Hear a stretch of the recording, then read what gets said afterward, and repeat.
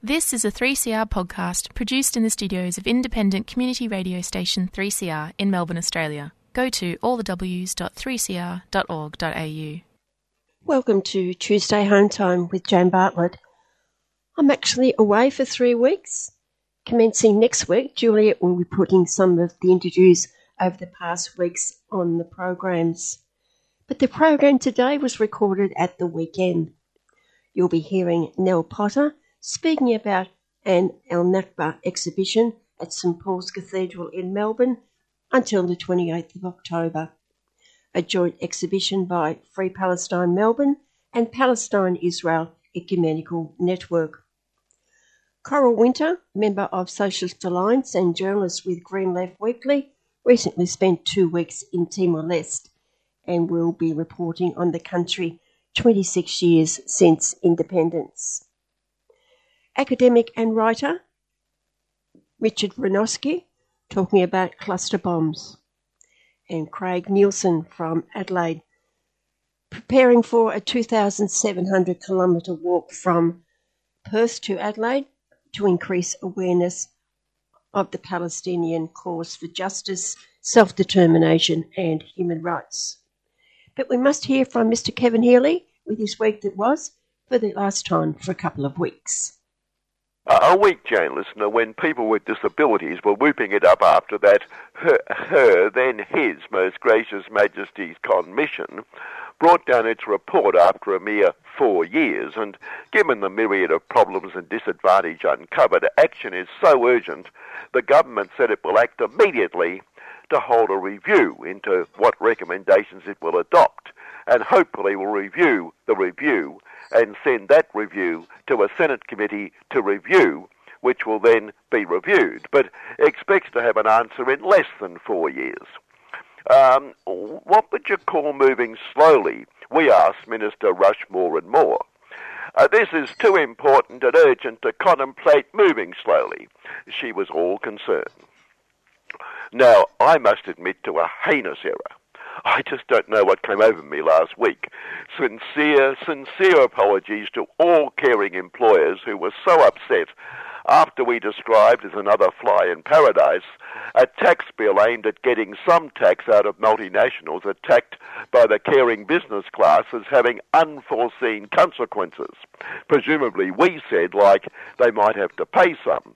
They weren't consulted, they complained, and this is my heinous error. We know that when the government wants to change laws for, say, armed robbery, I said, it always consults the Armed Robbers and Murderers Union. Sincere apologies to all caring employers, to the caring business class, for comparing them to armed robbers and murderers. They are not armed robbers. They do it legally, without the armed bit. Meet award standards which legalise wage slavery, for instance. Well, mostly. Sometimes they make the odd error due to the intricacies of the awards. Interesting that, how they can draw up the most complicated contracts ensuring they win whatever happens, and then become instantly dyslexic the second they try to read an award. Apologies, because they only resort to the armed bit in extreme circumstances, and then legally, utilising the legal arms of the trained killer forces and the constabulary to follow their orders, enforcing the law. Not enforcing the law, but exploiting legal loopholes to interfere in the election cycle and election process, the US of the UN of the US of the world. The greatest ever attack on democracy, as poor former Big Supremo and would-be Big Supremo again, Donald Trample the Poor, is confronted daily by the bugger, the thing didn't jump properly. I have to go back to that line again. Sorry about this, I'm going to sub you up. Go on. Okay. Not enforcing the law, but exploiting legal loopholes to interfere in the election cycle, the US of the UN of the US of the world, the greatest ever attack on democracy, as poor former Big Supremo and would-be Big Supremo Donald Trample the Poor is confronted daily by the greatest corruption ever. In the latest of the legal attacks on democracy, the judge, horribly biased and very corrupt. I wouldn't call such a biased and corrupt person His Honour, the prosecutor, fraudulent and grossly incompetent, proof of the election interference campaign that every single judge and prosecution team in every single case is the most biased, most corrupt ever. If anyone still has the slightest doubt about this judge being the most biased, most corrupt ever, that doubt must be shattered by his biased, corrupt ruling that Donald shut up and preventing poor Donald making disparaging and untrue statements about court staff just because a beleaguered Donald merely told his social media audience the judge's clerk is the girlfriend of Democracy Senate Majority Leader Chuck Schumer. An abuse of poor Donald's right to free speech, exacerbated by the prosecution lawyer describing him as an habitual liar. That says it all. Now we know who the liar is. Summed up best by Donald himself in another moment of logic and admirable restraint. The single greatest witch hunt of all time. And that from a man who would never resort to hyperbole. On a positive note, the legacy of his last time round dragged on as Capitol Hill was transplanted to Madison Square Gardens for the sub-flyweight raving idiot title bout between the extreme right. I need to explain a slight adjustment to the normal boxing ring here. The red corner is abolished altogether. The blue corner has been renamed the extreme right corner. But then that corner has been stretched so the ring is no longer a rectangle, stretched with the ringside seating removed to create an extreme right corner, with the extreme right KOing the extreme right in the first round, at which point not only its lights went out, but all the lights went out. And last heard they were still stumbling around in the dark, falling over the prostrate victim, asking if anyone knew where the light switches were, how to get the lights back on. To conclude all that, we're still doing a search, unsuccessful so far, to determine whether Donald has ever uttered what could be deemed a sentence in the grammatically correct sense. Also victim of a biased legal system, great contributor to the common good, fossil behemoth, Woodside with profits, thwarted by an upstart, terra nullius, non-land, non-people woman who claims as a traditional owner she should have been consulted over a little bit of offshore seismic activity at Woodside with planned Scarborough gas field. A further delay to a gas project of importance to all true blue Aussies. All of us. And how do we know this is critical to our lives? Well, Lord Rupert of Wapping's usual suspect columnist told us, beware the rainbow serpent, bolt through the head alerted us. The federal court has just shown how the race politics of our elites will make us more stupidly superstitious and a lot poorer. This economic vandal, Raylene Cooper, also claimed a little bit of seismic activity would disturb the songline of Wales. Talk about superstition. Thank goodness, speaking for all of us, who so cherish Lord Rupert's contributions to public discourse, bolt through the head knows, songlines, the rainbow serpent are superstition. How irrational to let superstition delay pouring more good, highly profitable fossils into the atmosphere, while a son of God, born of a virgin mother, put up the duff by a Holy Ghost, walking on water, raising the dead, turning water into wine, rising from the dead and then ascending, along with the Virgin Mum into space, is fact, not superstition. Bolt through the head knows all that.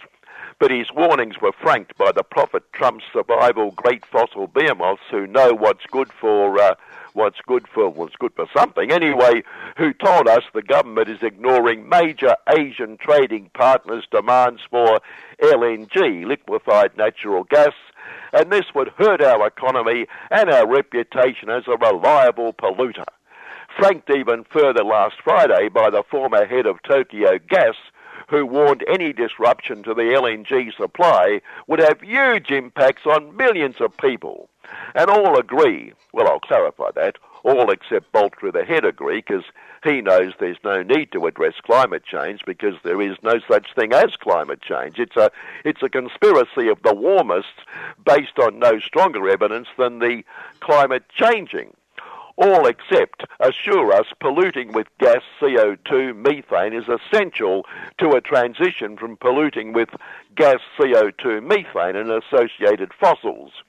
Impact on millions of people. And like providing all that pollution will not have an impact on billions of people, on all people. I'm sure caring business class party Supremo and would-be big Supremo Constable Peter Duffer and Jacinta and Warren Munding the Waters would attest that Raylene Cooper destroying the economy and postponing all that pollution transitioning will only become worse if we vote yes. If you don't know, stay ignorant, like us. Battling superstition and ignorance for that matter isn't the only barrier confronting the Minerals Profits Council. Workers. Workers egged on by an ignorant socialist government. It has, quote, accused the government of using road safety as cover to deliver unprecedented power to the Transport Workers Union and drive up costs for all businesses. Listen to this for industrial disaster, listener. Imposing obligations on the industry supply chain participants in promoting equitable workplace relations, a safe and sustainable industry, and sustainable competition or fairness. Good God, have we ever heard anything as threatening and superstitious as equitable workplace relations, safe and sustainable workplaces, and competition and fairness? It's an evil union plot. Why, the Minerals Profits Council, representing the great fossil behemoths, knows what's good for all of us. Yes, it agreed. We must have inequitable workplace relations. As Tim Garner-Meg more and more said so wisely, workers must know they work for the boss in unsustainable, unsafe workplaces. And if we don't have unfair competition, how can we make a killing? See? Just pure common sense. Unlike those naive socialists and their paymasters, the evil union bosses, who have no respect for good bosses. Notice the dynamo who lost the past two state elections for the caring business class party, the lobster with a mobster, has been promoted back to the shadow front bench. And who says that lot is short on talent? Finally, the recent Socialist Party conference passed a motion asking the government to consider appointing a worker representative to the $250 billion Futures Fund, headed by former caring business class economic guru Peter Cost the Workers' LO bosses, and stacked with good, responsible, caring business class members. Well, the government obviously considered it. This week it appointed Mary Rinst, real name, to the board, a real working class background as 20 years with the Macquarie of Wealth Bank. Well, I suppose she's sort of a worker. Oh, and Mary chairs a not-for-profit, the Hunger Project, which aims to end hunger and poverty. And hasn't that worked well? In fact, given the altruism and community commitment of our banks and great corporations, it's hard to believe there is hunger and poverty. Good afternoon. You might have heard about the Community Radio Plus app, but it's only when you start using it that you'll wonder how you lived without it. You can listen to us wherever you are, at home, work, driving, on public transport, gardening, protesting, or even in the bath. Just search Community Radio Plus wherever you get your apps.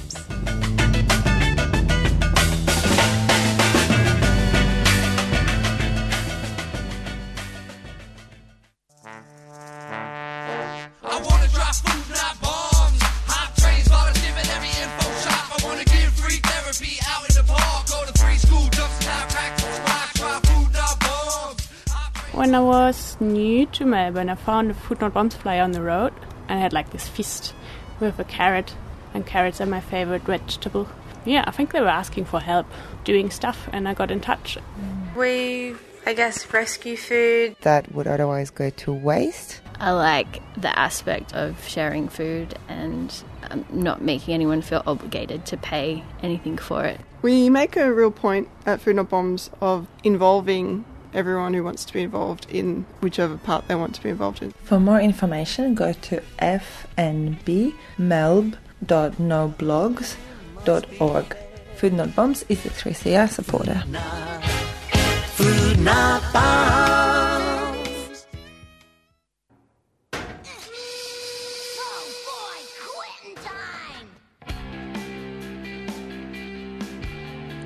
Slacker Radio. Say goodbye to the work week. With Jordan and Tilda. Anti-work. Anti-poverty. Anti-fascist. Pro-worker. Pro-union. Pro-guitar. 5:30 p.m. every first and third Friday of the month. Live on 3CR Community Radio.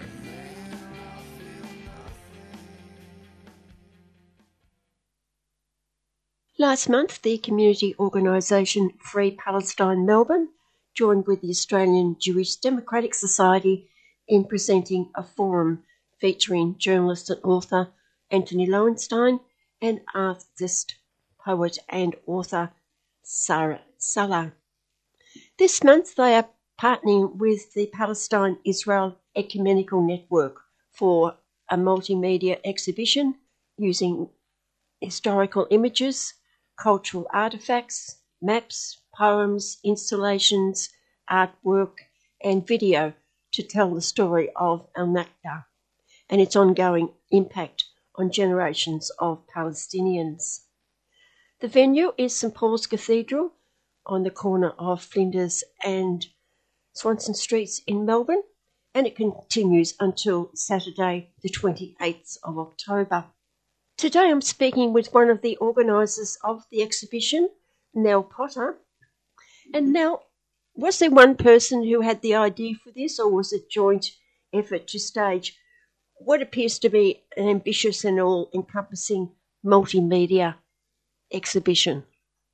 Initially, an Israeli who was active in the Palestinian Solidarity Community Group, Free Palestine Melbourne, first came up with the idea. If you like, I can share with you Nakshan's own words as to how this Nakba exhibition came to mind. Nakshan says, "I grew up in Israel in a Zionist home and even proudly served in the IDF as a combat officer. It took many years before I dared to doubt my knowledge and to expose myself to the true history of Palestine over the past 120 years, a reality that was hidden from me all my life by the indoctrination of the State of Israel. In Australia too, it pains me to see the cruel reality in Palestine in the distorted way in which the public sees it due to the success of the Zionist propaganda. The urge to bring the truth to the public burns in me. This is a preliminary and basic step for bringing about a change in Australia's attitude towards the Palestinian struggle for freedom and rights. I thought the way to do that was to present the real story to the public through facts and evidence. My dream was a Nakba museum, similar to the Holocaust museums that we see in so many cities around the world. The hope is that when people enter such a museum, they will be shocked into seeing the reality and acknowledge the atrocities that took place and in Palestine are still happening, unfortunately. And then this will cause a change in consciousness. It is challenging to set up a Nakba museum in Melbourne at this stage, but this exhibition is the closest thing possible to it. Nakshan took his idea to a Free Palestine Melbourne meeting and it progressed from there. Can you tell us a little bit about the Palestine-Israel Ecumenical Network? PN is an organisation that I work for. So initially, the exhibition came to mind and was talked about during a Free Palestine Melbourne meeting that both Nakshan and I both are active with. I became quite heavily involved with the logistics of the exhibition, and given its location at St Paul's Cathedral, I then asked for the Palestine-Israel Ecumenical Network to become a co-sponsor. So PN, it primarily is an Australian Christian organisation that has members from different denominations. It's been going since 2006, or set up by church leaders. And We have people of all faiths or none who are members and supporters of PM, and we focus primarily on educating the Australian Church and Christians about the situation, and we have a lot of close connections with Palestinian Christians. So this exhibition has been a joint working together of Free Palestine Melbourne and Yen together. Well, you've got the plan and the passion. How did you find a venue? The venue, that was proved a little bit to be difficult. St Paul's was the fourth venue that we approached.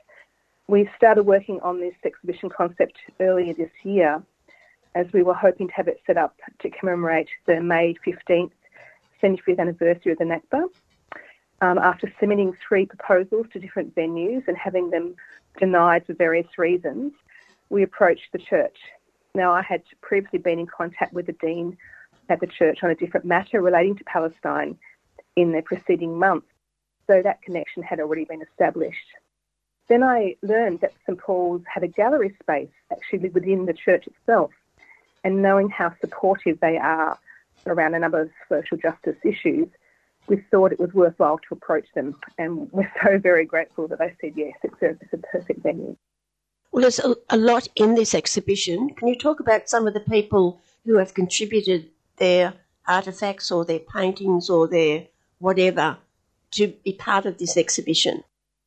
It's primarily a informative exhibition, so we source all the material off the internet. We do have physical items, cultural items like keys and coins, embroidery that were donated by a few local Palestinian Free Palestine Melbourne committee members. And also we have a suitcase installation where we place lots of items and stories relating to their own Nakba experience. But the majority of the information that we are sharing is like maps and poems and archival photographs. There's a video also that we have that's on a TV on a loop playing all day, every day. And it's a short video about Checkpoint 300, which shows the current day reality for Palestinians and how difficult it is for them to move around, going through checkpoints all the time. And that was produced by a colleague of mine, Peter Morgan. So we don't have a lot of actual art. There are some paintings that were done by children in Gaza. So another member of the Free Palestine Melbourne, he was able to obtain these images, so we reproduced those. And there's a few sort of images we've had from other sources, like a print from a Palestinian artist called Sila Mansour, and some street and some wall art images as well. So there's a core of us. So there's 4 people who were primarily involved in setting up the exhibition and curating all the content, and then there's other people who have been involved in promoting it and staffing the exhibition as well. Who chose the name, No Place to Lay My Head? It came from the World Council of Churches World Week for Peace in Palestine and Israel, which was on this year between the 16th and 23rd of September. So each year, the World Week for Peace in Palestine and Israel takes up a different theme and supplies liturgical resources to churches to use during the 3rd week in September. And this year, they chose No Place to Lay My Head to connect with the 75th anniversary of the Nakba. And given St Paul's strong support for refugees, we thought everything aligned perfectly to hold the exhibition at the church using this theme. So it was basically derived from the World Council of Churches program. Wondering what the reaction has been with people who come through the exhibition and see what's there. Do you talk to people, or do members of your group talk to people as they go through and find out their reactions? Are they fully aware of the situation in Palestine? So we don't have the exhibition staffed all the time. When I've been there, I've certainly had a few small conversations, but because it's actually in a church itself, we have to be mindful that, we can't engage in long conversations with people. You have to be very, sensitive to the surroundings, and people who are attending the church aren't going there necessarily to see an exhibition, they're going to see the church. And so, but there were so many people going through. So when I was stationed there a few times, dozens of people would be walking through and just stopping and reading. Some would read the whole exhibition. I saw one person actually filming the video just stood there the whole time and filmed the video. Others will just really engage with each other and talk about it slightly and silently. I've had a few people come up to me and just say that they knew about the situation or how difficult it was, and obviously they were quite moved by it. And I've spoken to a few people from the church itself, and they've said how moving it is, and they've had a good response from it. So that the church is packed because people are coming through all the time. So it's just a fantastic opportunity for people to see something about and hear and understand about Palestine that they may not have ever known before. Do you know of any other exhibition that's been on in the past, like this one? I think there was something similar at the Immigration Museum a while back, but I'm not totally clear on this. Now you've got it in one place. Is it time when this is over to perhaps take it round to other places and inform? And because that's the whole idea, isn't it? To inform people of the situation in Palestine. That's right. So we have talked about this being a roving exhibition, both within Victoria, other states, and potentially a virtual exhibition as well. The bulk of the content is on file, so it could be easily shared along with the proposal and video footage of how it looks set up and other relevant information. So we will certainly discuss this once the exhibition has come to an end on the 28th of October. So it's been a really good long 6-week period of exhibiting here in Melbourne. But we've found that it's quite powerful and something that could be easily transported to other locations. So it's something we're definitely looking to. A fair bit of work for you, personally? Proposal and as we're getting the material together. But it's been a great team effort.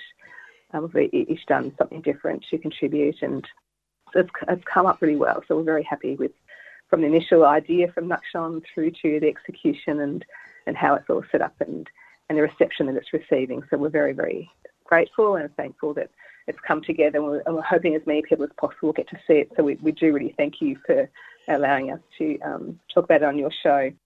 Well, it goes until the 28th of October. Are there certain times that you can go? On whenever the church is open, but whenever there are church services or events, they do rope off the exhibition area. So it's best for people to look on the church's website to find out when those services are happening. So you can just go to www.cathedral.org.au, and then on the home page, just scroll down a little bit, there's a link you click that says this week's services and events, and it will tell you when it's going to be closed off. 7 days a week, at various times throughout the day, it's open. And it's also very important to combine groups like you've got PIN and you've got Free Palestine Melbourne, and that's happening more and more where groups are getting together. Often, yes. We do often do lots of things together. Australian Palestine Advocacy Network, they do draw groups together as well. And we deliberately wanted the exhibition to stay open until after the Palestinian national flag raising ceremony, which is going to be held at Federation Square on Friday the 27th of October at 5:30. And at that event, there'll be lots of different Palestinian organisations represented, having stalls, doing various things. So that's a good opportunity for people to learn more about Palestine, is to go to Federation Square that evening, and they could pop into the exhibition, which is just across the road at St Paul's, beforehand. Well, congratulations, Nell. It looks as though it's great. Wonderful, and I'll make sure that I get there before it closes. Oh, that'd be great. I think you'll enjoy it. Thank you so much. Yeah, thank you, Jan. Appreciate it. I've been speaking with Nell Potter about the multimedia exhibition. It's telling the story of Al Nakba, titled No Place to Lay My Head. And it's on until the 28th of October at St Paul's Cathedral in the city of Melbourne. And you need to go on their website, the church, and find out what times people can go and see the exhibition. And of course, on the 27th of October, there's the flag raising at the Federation Square, just across the road, so you can just nip off across the street and see the exhibition then as well.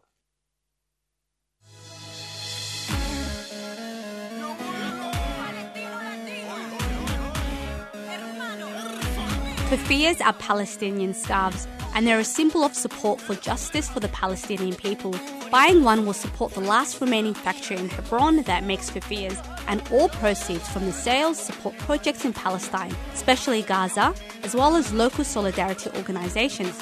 From the traditional black and white keffiyeh to an array of modern designs. Explore the range and order online or drop by 3CR during business hours. We're your support for the rights of Palestinians. Go to keffiyehs.org.au, that's KUFIYAS.org.au, a 3CR supporter.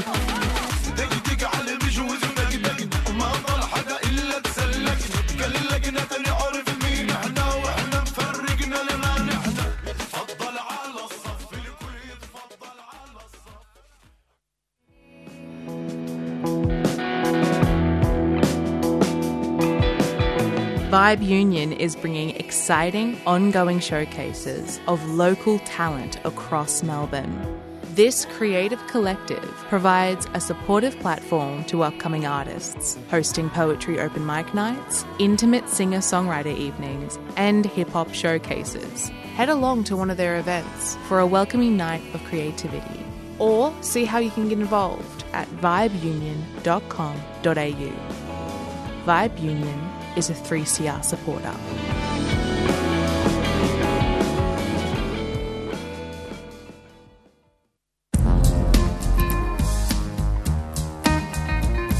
Hey Anne, where else would you hear about progressive economics? Well, you can definitely hear about it on 3CR Radio MMT. Between 5:30 and 6:30 PM. the second and fourth Friday of each month. Radio MMT.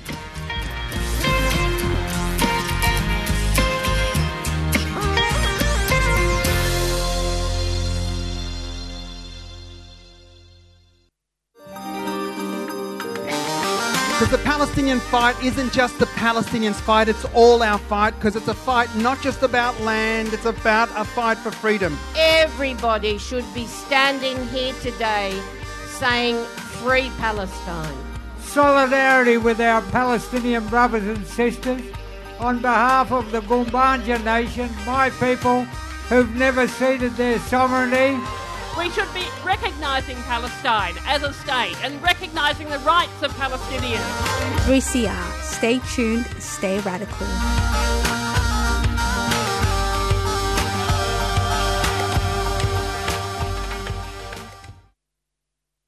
"26 years on since independence in Timor Leste. The same faces, those of the resistance leaders, have been in power since that time. And many believe that the young, 60% of the population, are being left behind. In 2022, Timor Leste rated as having the highest hunger and malnutrition in Southeast Asia, despite the $19 billion sitting in the Timor Petroleum Fund. Together with her partner Jim McElroy, Coral Winter spent 2 weeks in Timor Leste recently, and I spoke with her at the weekend. Coral, that was not your first visit. When was the previous one? Well, yes, we were in East Timor in the year 2000, and it was just after the ghastly massacre of 1999 by the Indonesian military when they were leaving Timor Leste, and the United Nations was then in running the country. There were lots of burnt-out buildings and not many people around, and no traffic. Pretty ghastly. I mean, they were still sort of recovering from the horror of that 99 year, when the 30,000 were actually murdered by the Indonesian army as they left as a retribution and revenge for losing the referendum. And so to see it now in 2023, it was amazing. I mean, it's very lively. There's thousands of motorbikes now and cars and very busy, but still incredibly poor, which is a massive problem. And the legacy of the United Nations running the country is that they've got a dollar economy, which just makes everything so expensive. I mean, it was good to see East Timor 23 years on, but, still so many problems and so many difficulties. When you start to talk to the local people or the grassroots people, as they say, and you hear their stories, what's some of their stories? We were privileged enough to sit in at a course being taught by a lecturer from Sydney University on peace studies. They were doing a master's in peace studies, and there was about 30 students, and some of them women. What happened is they showed the film. Well, we talked as what it's like to be sort of alternative media. We were given a chance to talk about Green Left, and we handed out a lot of Green Left to the students and what it's like to run an alternative media newspaper and the difficulties and the problems. But, you know, they were really interested because they were talking about how media influences, you know, war and peace and convinces people of the necessity to war when it's not necessary. But anyway, but after that, they showed the film Circle of Silence, which is about Shirley Shackleton and her fight for justice and the fight to find out the truth about what happened to the murder of her husband, you know, the Bilbao Fire in 1975 when the Indonesian army invaded Timor Leste. And that was a really moving film. Well, after it, a couple of women in the course started just talking spontaneously to me about what happened to them.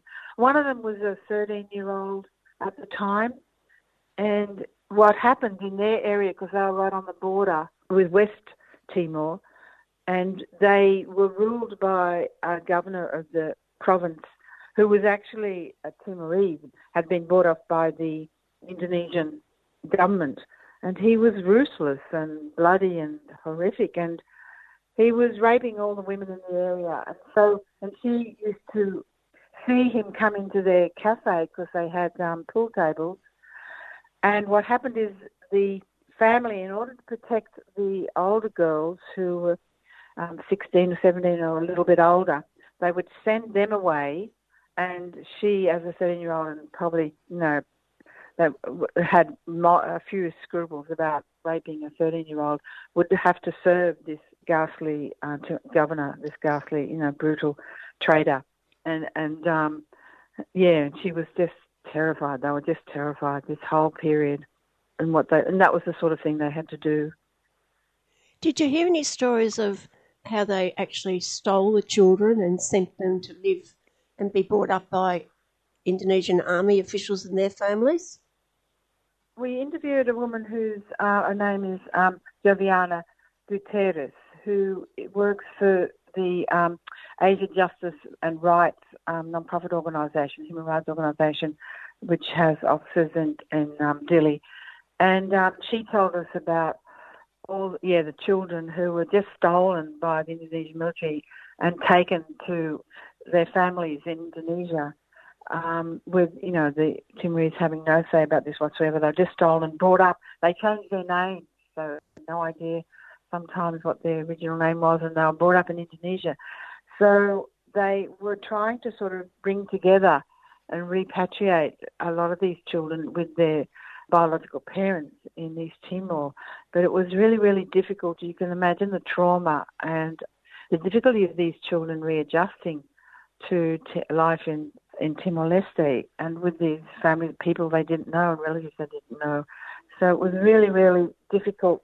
And then on top of that, the children who were, the women who were raped by the Indonesian military often had resulted in children being born to them.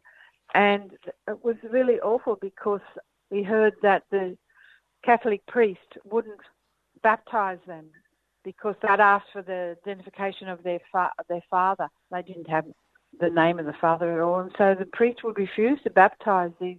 They called them the children of war. And that meant that the women and the children were ostracized by the village because they then weren't part of the community. And that was causing an enormous amount of trauma and difficult situations for these women. I'm wondering whether the Catholic Church is as powerful today as it was then in the villages. Oh, look, it's still as powerful. You know, it's still unbelievable. It's the most religious probably country. Although I guess that was all people had to hold on to, was their religion. And the priests have enormous power.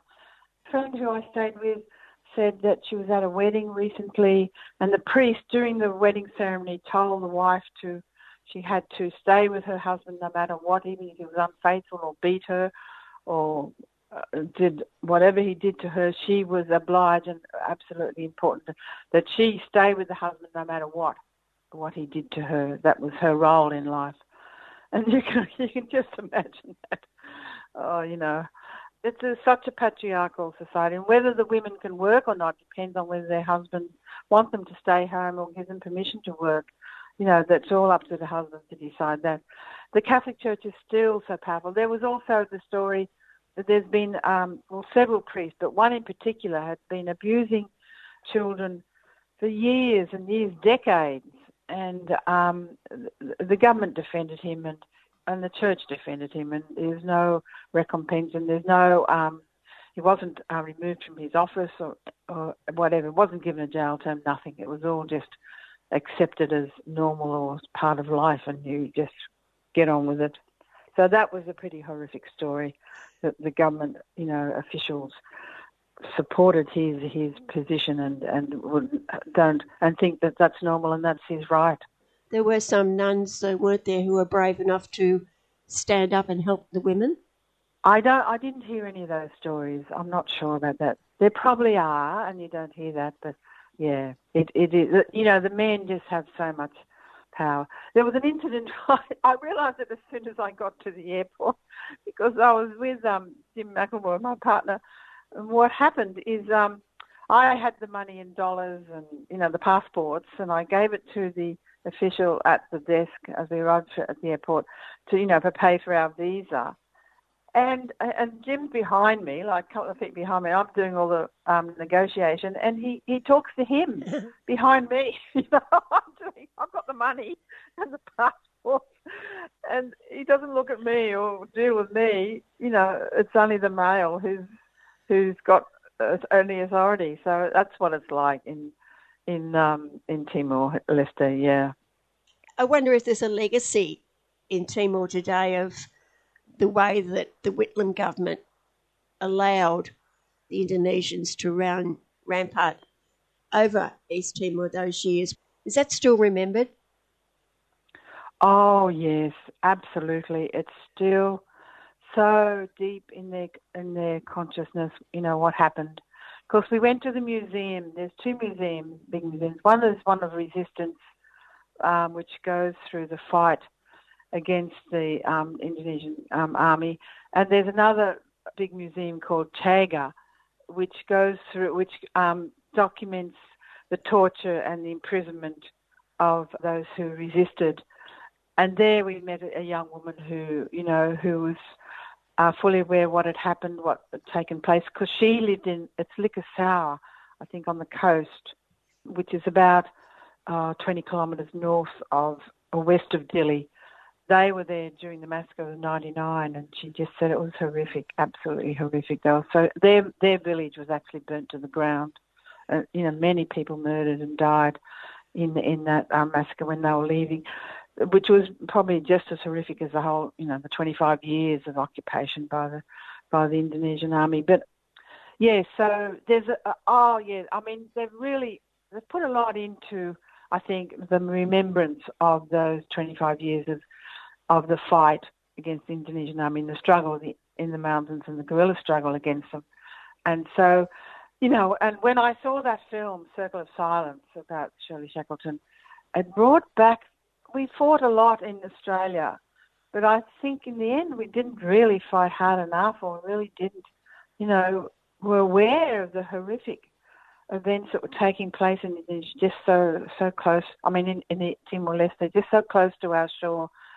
A third of the population was murdered. That's, like 300,000 people at least died in that struggle. And I mean, we had solidarity marches all the time, and we did our best, but, sometimes I think we didn't do enough. We weren't really aware of what happened. And I was so ashamed when I saw this film of what we had done and what Whitlam had done. It's one of his worst mistakes and worst errors, and you can never really forgive Whitlam for that. He gave the okay to the Indonesian government to go ahead with the invasion. He even told them how to do it. And also it was Kissinger and Ford, who was then President of the United States. They were there in Indonesia at the time. They also gave the go-ahead and told Indonesian government to invade. And so they said, just wait until we've left the country. And so they waited until the next day after they had flown out to carry out the invasion. And, you just feel so awful about what these poor people have suffered and what they've been through in these, last, that 25 years of the occupation is just unbelievable. People are all aware, but everyone would have lost members of their family to uncles and cousins, and it was just, so brutal and such horrific massacres and such cruelty and barbarism. It's really sunk home. I'm glad I saw that movie and talked to the Timorese people, and, the museums and in general, and you just get an understanding of the horror that took place. Yeah. And the other side effect of this is that, and of the patriarchy and the priests, and is that, and Joviana explained to us that the women who were raped, there was a woman who she knew who was picked up every day by the Indonesian military in an army car, jeep, and taken to their headquarters to be raped. She did that every day for years because she had to do it to defend her family. Well, these women who were violated and raped and abused have not been compensated, and they're not taken as serious victims because of the patriarchal attitude.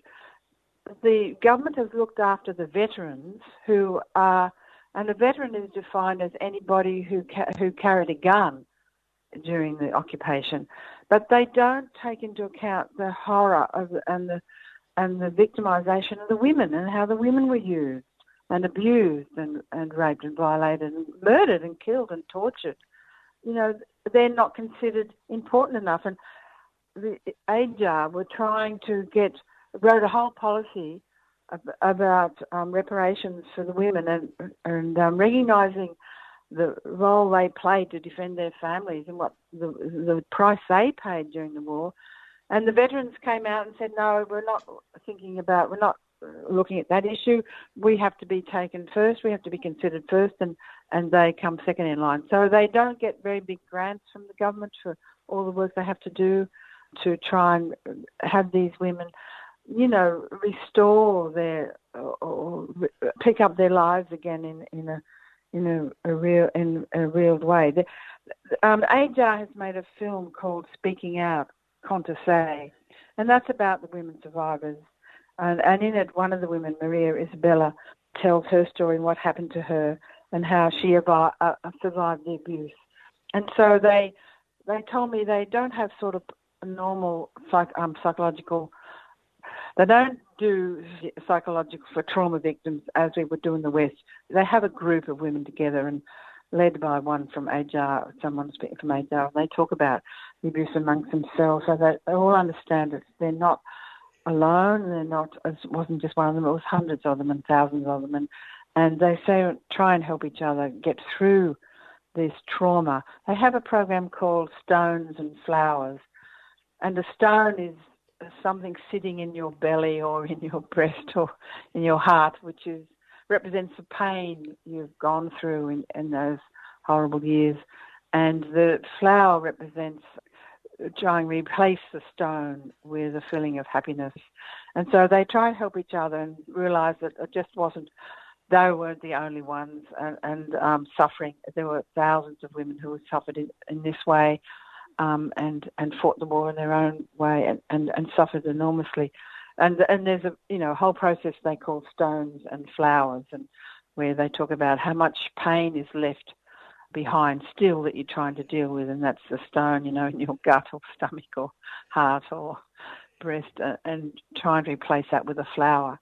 So, yeah, it was very moving talking to Joviana, because it's obviously a really, really big problem to sort of rehabilitate the women who went through this terrible suffering without a lot of government support. They're dependent on, AJAR is dependent on all money from Australian individuals as a site you can go on to donate, and also from, I think, the trade unions in Europe give them money as well. There must have been a number of children from all those rapes of the women, and those children now would be adults. Yes. Well, we didn't meet any of those actually, but ADA also has this program in which young people, either in high school or university, going through university, they organise courses for them. They mainly would have probably been born after the Indonesian left, but what they do is they organise a course for them, teaching them what happened during the struggle, the effects of it, and they talk about justice, and they talk about equality, and they talk about women's events, and they talk about lesbian, gay issues, and they give them a whole course on human rights. And so maybe if they didn't, or if they were too young to directly feel this, they would have relatives who've gone through that. Anyhow, they pick up any students or from high school or university go there. They do throughout a 3-4 month course, and then they encourage them to go back to their villages outside of Delhi and try and change the lives of the women who were affected. They help the older women to get enrolment and an identity card so that they can get a pension from the government. And also they try and help them repair their houses and their issues like that. And also just talk about, in general, human rights issues. And so that's, I think, how they maintain the young people in an involvement in trying making reparations for this horrific war and the effects of it. So that's a really good course that AJAR carries out as well, because, obviously the issues of lesbian and gay rights is just not considered. Nobody sort of knows anything about it, or the teachers and the schools don't have any idea what you're talking about when you talk about LGBTI issues. It's just not in their vocabulary. You have no understanding of it at all. So they're trying to sort of introduce those rights as well, those human rights as well. So it's a big struggle. But you've got to remember also there's massive poverty because of the US dollar. It was very expensive there. Like for a third world country, it was ridiculous. The same prices as having a meal out in a restaurant in Sydney, which you wouldn't believe. But because of the dollar, and US dollar is the currency, not their own money. And so there's a lot of corruption in the government. They've got, I think, $16 billion sitting in a fund from the oil that they had to fight for from Australia, that tried to grab it all and had to go to the International Court of Justice. But that hasn't filtered down to the grassroots. People are really, really struggling. And we saw a lot of humpies and along the shore, and really buildings just put up with, a bit of tin and pine trees for a roofing, woven together. It's really sad in a way that, the government that fought for independence hasn't been able to deliver justice to the people. Looking at that coming generation of children, do they go to school on a regular basis? Well, you've got to pay school fees, so it's very expensive. A lot of children don't. I didn't see a lot of people in the street begging. There was a little bit, but not a lot. So, yeah. It was just the cost of living was just so high. And unless you had been able to go overseas and get an education in an American university or in Sweden or somewhere else, or or even Indonesia or even Singapore, you wouldn't be able to get a well-paying job. There's no childcare. That all depended on the families, on the grandparents. And I describe my friend of Joviana's who would have to get up at 5 or 6 in the morning and get the child ready, the baby ready, and drop them off at the parents on the motorbike, and then go to work, and then come back the same way and pick up the children. So it's a really hard life. But one thing we did, though, we did go across to the island Arturo, which is about a 2-hour boat trip, on a huge boat across the ocean, sort of. You go, there's a massive trench, I think it's a 300-metre drop trench between the island and Dili. And we went there, and the boat was quite a cheap price on the boat, and so that was packed with Timorese people, and you just go across to the island for the day, and you eat fresh fish at the markets along the beach. That was really lovely, and yeah, there were hundreds of Timorese on the boat. I mean, that was a nice day out for everybody, and that was a reasonable price. But yeah, things are quite expensive and difficult. I'm sure you remember a number of years ago that Cuba actually trained a large number of East Timorese students to become doctors, and the Cubans sent their own doctors to East Timor. Do people talk about that at all? Yes, we asked Viana about that, and the doctors have come back, and they are in the villages, and treating people. It was patients for sickness, all sorts of illnesses. So that's been a really good contribution by Cuba to help the Timorese and their health issues. Yeah, that was really, really good. Did you travel to the villages? No, not really. We didn't get out of Dili. We were reliant on my friend for driving us around, and it was difficult, to get out.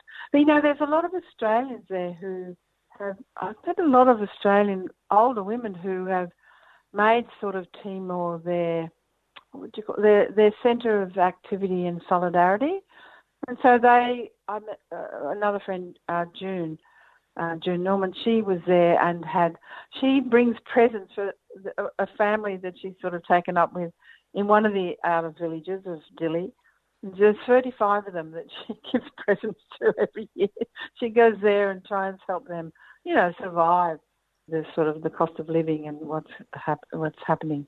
And so that there's a whole lot of group of sort of expatriates there who try and raise the issues in Australia of what the Timorese need.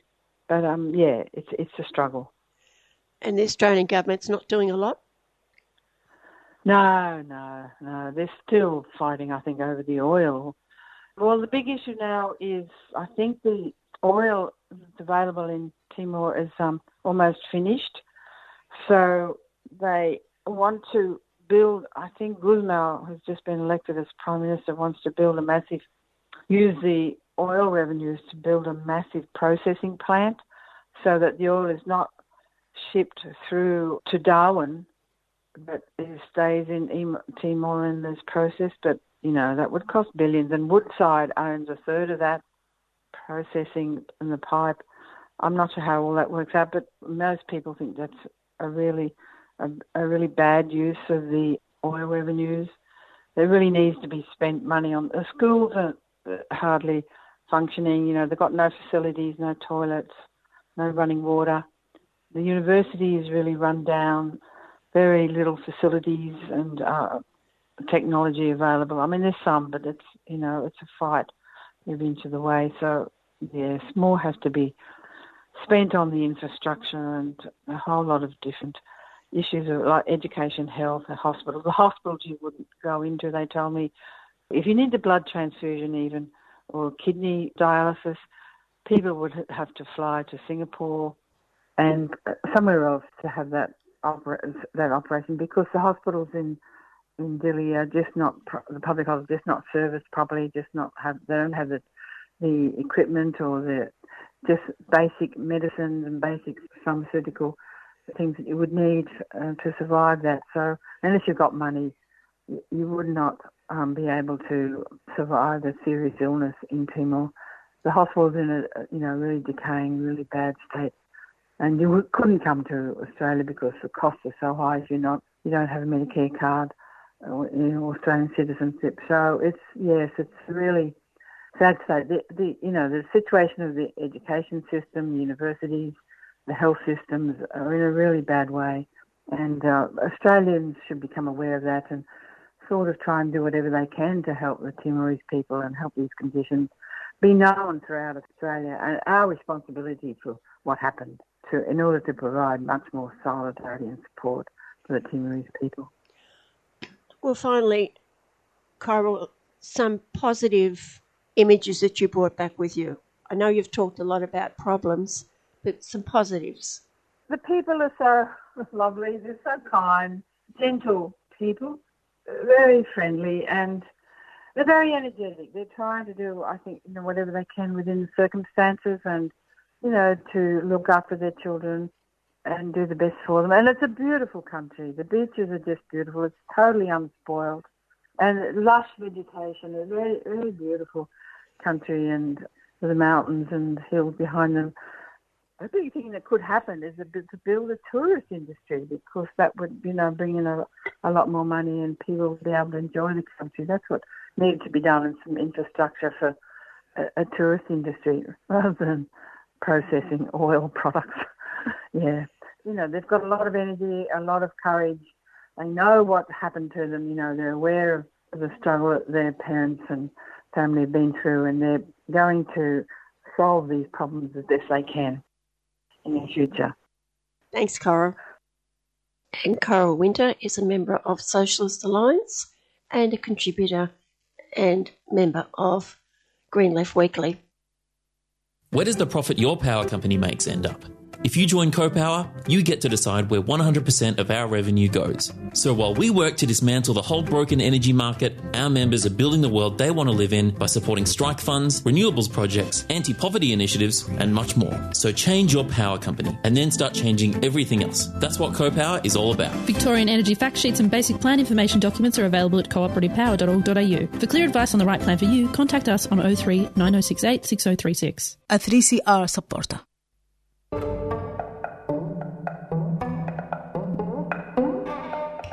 This November, the Australian National Academy of Music presents a festival celebrating the music of pioneering American composer George Crumb.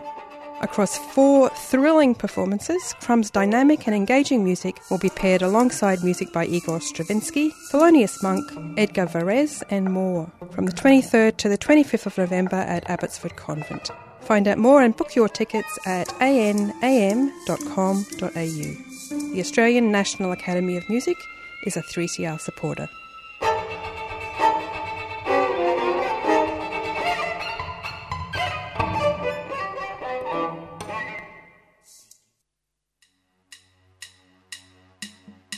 "3CR, stay tuned, stay radical." We demand the full restoration of all Indigenous lands and resources, and we demand the immediate cessation of all forms of exploitation and destruction of our land. We're here to remind you of our sovereignty and our original demands from day one. It started with intentional genocide of our people around the Round Table in England. It's all lies here. Everything's a lie.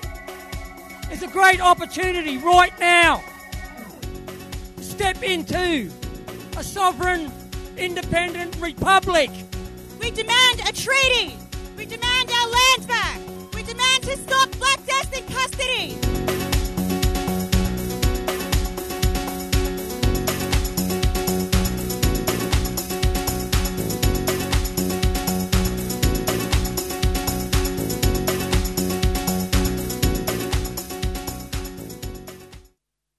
I want to break free. Do you want to create safe spaces or become an employer of choice for LGBTIQA+ communities in Melbourne's North? Pride in the North is proud to present their inaugural summit, Beyond the Rainbow Lanyard, taking place on the 3rd of November in South Morang. Hear from diverse voices and help create change to improve the health and well-being of LGBTIQA+ communities across Melbourne's northern region, from Mitchell Shire to Hume, Whittlesea and Banyule local government areas. For more information and registration, go to www.pracc.com.au/tickets. Pride in the North is a 3CR support. I want to break free. In April next year, Adelaide-based AFOA, its Australian Friends of Palestine Association member, Craig Nielsen, will be taking 3 months off work to undertake a charity work from Parliament House in Perth, Western Australia, to Parliament House in Adelaide, South Australia, a trip of some 2,700 kilometres. The work will help to increase awareness of the Palestinian cause for justice, self-determination and human rights. And Craig will be raising money for the children and mothers of Gaza. He'll also be joined by Stephanie Leonard from Act for Peace, who will share the wonderful story of how the Near East Council of Churches provides pregnant mothers and their newborns with primary health care in Gaza. The event was officially launched on the 30th September at the Pilgrim Uniting Church Hall in Adelaide. I spoke with Craig the following day and pointed out that his commitment to the people of Palestine must be an important part of his life, and asked, was there a starting point of time for this? Yeah, it was just I was working, just working at a service station, and had friends that had worked in the on-the-run service stations here who were owned by a Palestinian man. And it just came up as an issue people started talking about. This is about 2007. And, it had been one of those things that had sort of in the background news for, in your life, different movies and things like that. And I just started to see that I didn't really know much about it. I thought I knew something, but I realised I didn't. And I just became fascinated and then more. And I think a big change came when I went and saw a play called My Name is Rachel Corrie, and it was just a one-hander play. It showed here in Adelaide, and I sat through it, and I was really sort of shaken up about it, and went home. I can remember just bursting into tears and thinking, just can't, I can't let this stand. And it sort of just grabbed hold of me from then. I decided I was going to do something about it. I was going to get involved. I couldn't sit there. It's also, I suppose, because of part of my faith as a Christian, I sort of heard this idea that what's called Christian Zionism, this idea that as a Christian we're obliged to unconditionally support the state of Israel, and particularly in its clearing the land of Palestinians so that all Jews can return. So I found that idea as unbiblical and offensive, and so that sort of added the impetus. And yes, so it was around 2008 that I think 2007, 2008 that I, without knowing it, I sort of made a commitment then, and it just sort of got bigger and bigger. I went to Palestine twice, and I wrote the book about Christian Zionism, which I self-published, and then it got published. A publisher got hold of me a copy of it and wanted to publish it for me as well. And but also I decided I didn't want to just read books on it. I wanted to go over there and see what was happening myself. I wanted to see, get that first-hand view. And so I think I did a 3-week tour, and then later I went and spent 3 months living in a village called Jayus in the sort of northern part of the state for around the West Bank, and worked as sort of a human rights observer, going around checking monitoring the checkpoints, the agricultural gates, going to house demolitions, interviewing people who'd been arrested, demonstrations, all that sort of thing. So it just probably about 2007. So far as the walks commitment, it was after just seeing a few people in Australia who had just committed themselves. There was a man called John Salisbury who walked from Melbourne to Adelaide, and a lady called Margaret Kassar who's been running for 13 years. She's been running a protest every week in Rundle Mall, a protest group there. She's barely missed a week in 13 years, and that sort of really inspired me as well, that's the sort of will that it sort of takes for these things. So that's pretty much where it started in 2007. Just for those who don't know the story of Rachel Corrie, what did you learn in that? Oh, okay. So Rachel Corrie's a girl brought up in America in a fairly liberal church tradition. It wasn't really what you'd call, I think, a real, sort of evangelical conservative tradition, but it was a tradition where she was, as a young girl, very inspired to do something about the world, and the Palestine issue made a big deal. So when she was about 23, I think, she went to Gaza and to work there as, I think it was part of, I'm trying to think of which group she went with. A particular group that sort of, you could do like a 3-month sort of traineeship there. I'll think of a minute. And anyway, she was living with a family in Gaza. I think he was a pharmacist. And bulldozers turned up to his house to knock this guy's house down. And she was in full high-vis gear and with a crash helmet, and she went out there with a loud hammer and said, "This is illegal, you can't do it." And she stood pretty much, where the bulldozer was going to go, and the bulldozer just went over her and killed her. Yeah, so that was terribly tragic. And I'm sure she's only about 24 when that happened. And no one was, in the end, the Israeli courts just said, she put herself in harm's way, and so that was sort of bad luck. Yeah, so that was the truly tragic story. And, that really it really touched and inspired me. I just thought, he's a story that needs to be told. So I dedicated my book to Rachel Corrie. Just go back to that first trip you went to Palestine. What were you expecting and what did you find? I'd heard the stories about the evictions and the house demolitions and the checkpoints, and pretty much what I'd heard about is exactly what I found. I was, a bit scared. I was strange that I felt far more frightened when I was in Israel than when I was in Palestine. I felt like the Israelis were going to treat me as a real enemy, coming in and saying bad things about what they're doing. The Palestinians, in the end, I found them far more friendly because I thought, okay, I'm a Westerner, they're going to be a bit suspicious or something, and I'm a Christian, and lots of them are Muslim. But none of that really eventuated. It was quite different. But I also found, I expected to find a bit of racism against Jews, a bit of anti-Semitism, but I didn't find any. I don't remember in any of the times I went hearing just negative ideas about Jews. For them, it wasn't really, what was going on wasn't about being Jewish.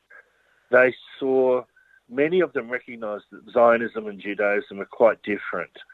And this was about what the government was doing and not necessarily what the individual people were doing. So we had Jewish people come into the West Bank on the tours that we were with, and there was just no problem. There was no issue. There was no, singling them out or something to argue with them or anything like that at all. The poverty was probably worse than I thought it was. I'd never sort of seen some areas that was really, really tough. And just the infrastructure just sort of being such a mess, and how you survive there. There's no room for any growth of infrastructure, and yet what you see all the time, you just look up on a hill and you see settlements being built, and the bulldozers are there day and night putting these things up. And there's one guy, Palestinian, a mayor, said to me, he said, "We get demolitions, they get settlements." That's how it goes. You won't ever go and see Israeli bulldozers there building a new Palestinian settlement in the West Bank. It just doesn't happen. I mean, there's never been, even in Israel, there's never been a new Palestinian town built in Israel, and there certainly isn't one being built in, there's no allowance for them. It's very clear that they want as few Palestinians in there as possible, and the ones that are there to not cause any problems. I can remember that first time that we went in, there was 2 Arab girls came with us as we came across the Allenby Bridge from Jordan, and they were detained for about 6 hours and yelled and screamed at for what I did not know. It was really that I didn't know that was going to happen. We were all and they detained our tour leader as well. So here was us. We didn't know, where to go or what to do in Palestine, and waiting for them to, are they going to release? Are they going to let the rest of our party through? So these 2 girls, they got through. They knew it was going to happen.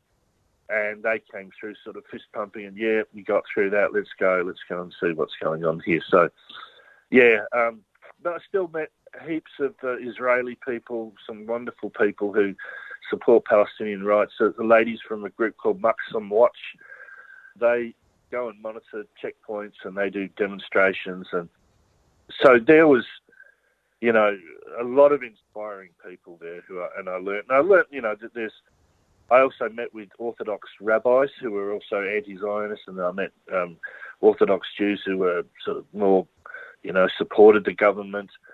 there was a great range of ideas, but just the sort of the hopelessness of that I felt there, and yet, the Palestinian people, their emphasis on education was really strong, and yet the unemployment was so high. It's almost like, they're not going to just give in and roll over. Their education meant a lot to them. Education was part of their resistance. That's how it came across to me. A big commitment to stay there for 3 months. What year was that? Yeah, that was 2015. That was hard because my language skills were hopeless. We tried to learn a bit over there. But the Palestinian people were wonderful to us. But I can remember when the 3 months was over, I was pretty keen to get home because, I guess just being someone growing up in Australia, I just wasn't used to, the poverty and was wanting to get back to some nice, clean, white sheets and those sorts of things. But it was pretty scary at times when there were clashes and things like that, and some of the settlers were quite scary. I made a decision not to speak to settlers because I didn't want to provoke them. Other people thought, no, they wanted to have a bit of a chat. But yeah, that was a big commitment to getting through that. I can remember when I finally got through that, and that was 3 months just war. Who was there with you? So it was run by a group called the Ecumenical Accompaniment Program in Palestine, Israel. It's run through the World Council of Churches, and it liaises with the Australian National Council of Churches here. And there was a team of, how many is there? I think it's about 30 or 40 internationals. So I didn't go with anyone from Australia. I met people over there, and there was people from all over Europe and South America and Canada and that sort of place that all went there. And we were in about 7 basements that we were living in, and people had various amounts of experience with Palestine, but we lived in a placement. We had sort of set jobs to do, and went to church every Sunday to different churches to see, how they did church and that sort of thing. So there was no one I knew. It was all strangers. And what were those set jobs that you were given? Yeah, so you'd get up in the morning and you'd maybe go to a checkpoint where Palestinians are going across into Israel, just to see what sort of conditions, and some of that was just awful. 4 a.m, freezing cold, just up to, just mud everywhere. Just I can remember just the sort of sad, depressed little faces of these guys going to work, because often it was day work. So, very, very insecure work. Times there, if you just couldn't get through the checkpoint in time before the bus left on the other side, then that was it. You didn't get work that day. We also went to agricultural gates where people were trying to get access to their own land that was in the seam zone, as they called it, where people had properties, but it was in this sort of buffer zone between Israel and the West Bank. And we'd go and monitor them and see, how the guards were treating them. And there were some strange things there. They wouldn't let people in because their jeans were too tidy, or they had too many packets of cigarettes on them. It was just sort of this arbitrary nature of where you're going to get through it, when it's just sort of a means of control. But also go where there was house demolitions to interview people, or there'd been settler violence or problems with settlers. We'd go and interview. We did a bit of work with a group called B'Tselem, and we followed them around and watched how they investigated different things. So B'Tselem is an Israeli human rights movement that's actually employs Palestinians in the West Bank and Israelis to do a lot of their work and their investigations. We went to churches, visited all sorts of different people and had speakers come in and all sorts of things. So it was really, really, I can remember feeling just like a sponge. We were there all the time trying to just get more and more info, because you sort of realised this was a one-off. You weren't going to get a chance like this again, so you got to sort of, use it to the full to find out what's going on. Did you live in a communal house, or did you live with Palestinians? So it was like a communal house. All the internationals were there. Yeah, that's how it was. I think they thought it was better because they wanted to give us a bit more freedom. They allowed some people their partners to come over and visit them, and so I think their idea was, okay, what the Westerners do in that house, that's their business, sort of, rather than try, impose what they wanted, which I guess they would have had to do if we were living in their house. So, I mean, I wasn't particularly worried either way, but, we were living in a communal house, about 6 or 7 of us in each house, and it was pretty cold during winter, and in summer, I wasn't over there in summer, but it was, especially out in the Jordan Valley, really, really hot. I'm talking to activist Craig Nielsen, talking about his previous times working in Palestine as he prepares for a mammoth walk for Palestine in April next year. So you had free time to go around and just see what things were like? They made sure that you had days off. Otherwise, you'd just burn out. But on those days off, you had to get out of the placement house, so to get right away. And you could go and do things and travel through Israel. I went and there was a Palestinian man in Israel who was doing tours of the demolished villages. He would take you around and show you where the old villages were that had been demolished in 48, show you around Sukhnin, where the Palestinians lived there in the north. So I did something like that. Other people just went and did more touristy things. We spent Christmas Eve at Bethlehem, which was really wonderful, to be there. And I can remember Christmas Eve, we sat around the whole group and everybody had to sing Silent Night in their own language, which was really, it was good fun. So there was things where we got to go and do what we wanted. It certainly wasn't, some sort of tour where, we were being led around only to see certain things and not others. You had freedom to do, what you want. And the soldiers left you alone? Yeah, we wore these jackets identifying that we were part of this program, and EAPI has been there for, I think at that time, about 17 years, continuous presence. So they were sort of aware of us. Yeah, they left us alone, but I certainly didn't do anything to provoke them or anything. That was my view. I didn't speak to them. I didn't photograph them or anything like that. I was, it's not like I thought I was going to get, shot at, just for standing there, but just you wouldn't do anything to give them an excuse to, kick you out of the country, because they knew, why we were there, and they were just tolerating us.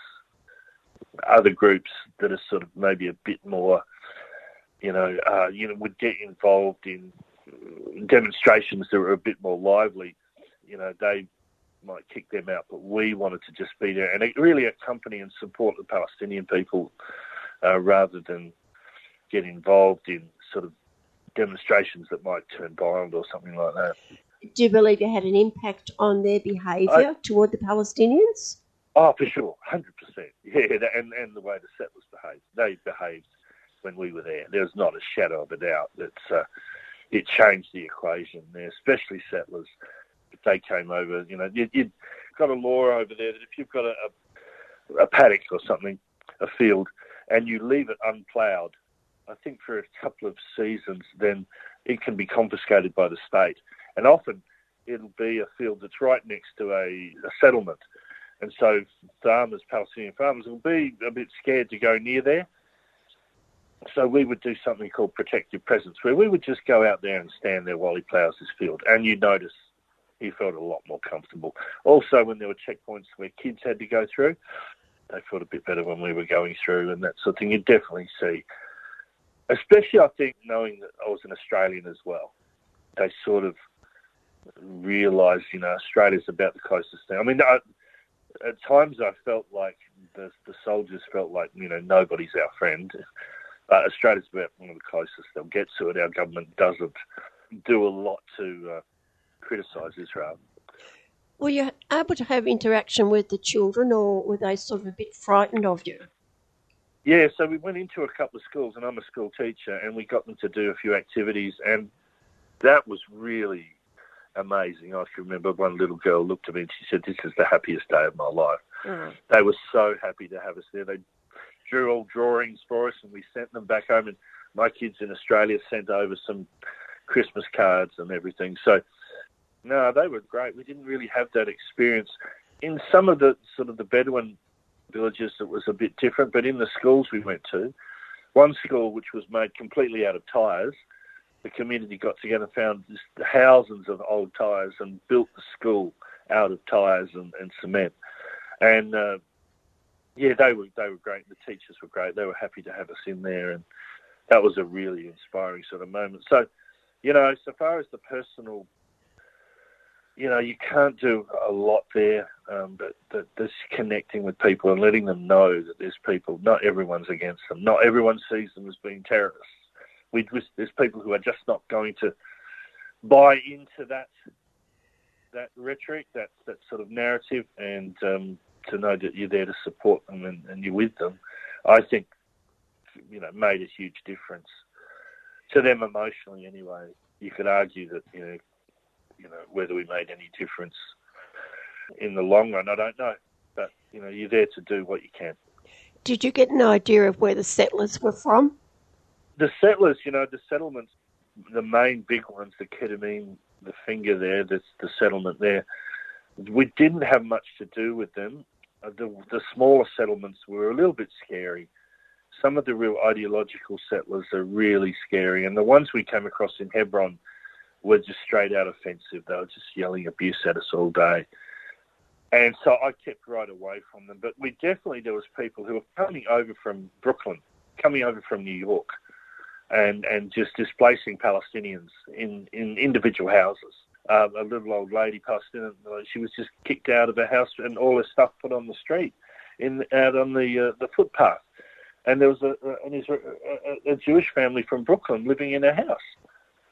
And so she just sort of made a tent and decided to live in the driveway. She wasn't going to move.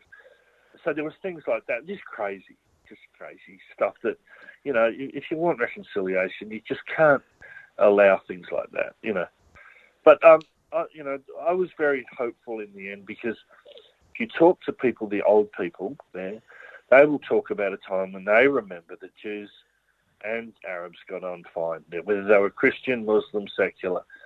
It hasn't, this idea that this has been some conflict going on for ages, just isn't true. Over those years, did you make any effort to get to Gaza? Yeah, so we actually made an application to get into Gaza, and Hamas said yes, but the Israeli government, they just didn't say anything. They don't make a decision, and of course your visa's only there for 3 months, and after a while it's too late, you've got to go home anyway. So they can actually make sure that nobody gets through and has a look, while not saying, well, we forbid anyone. That's the way it goes. So that was disappointing, not to get into Gaza, yeah. As a Christian, what did you find out about the Christians in Palestine? Yeah, so there was Lutherans, there was Baptists, there was Orthodox, there was Catholics. There was lots of them in Bethlehem, nowhere near as many as there were.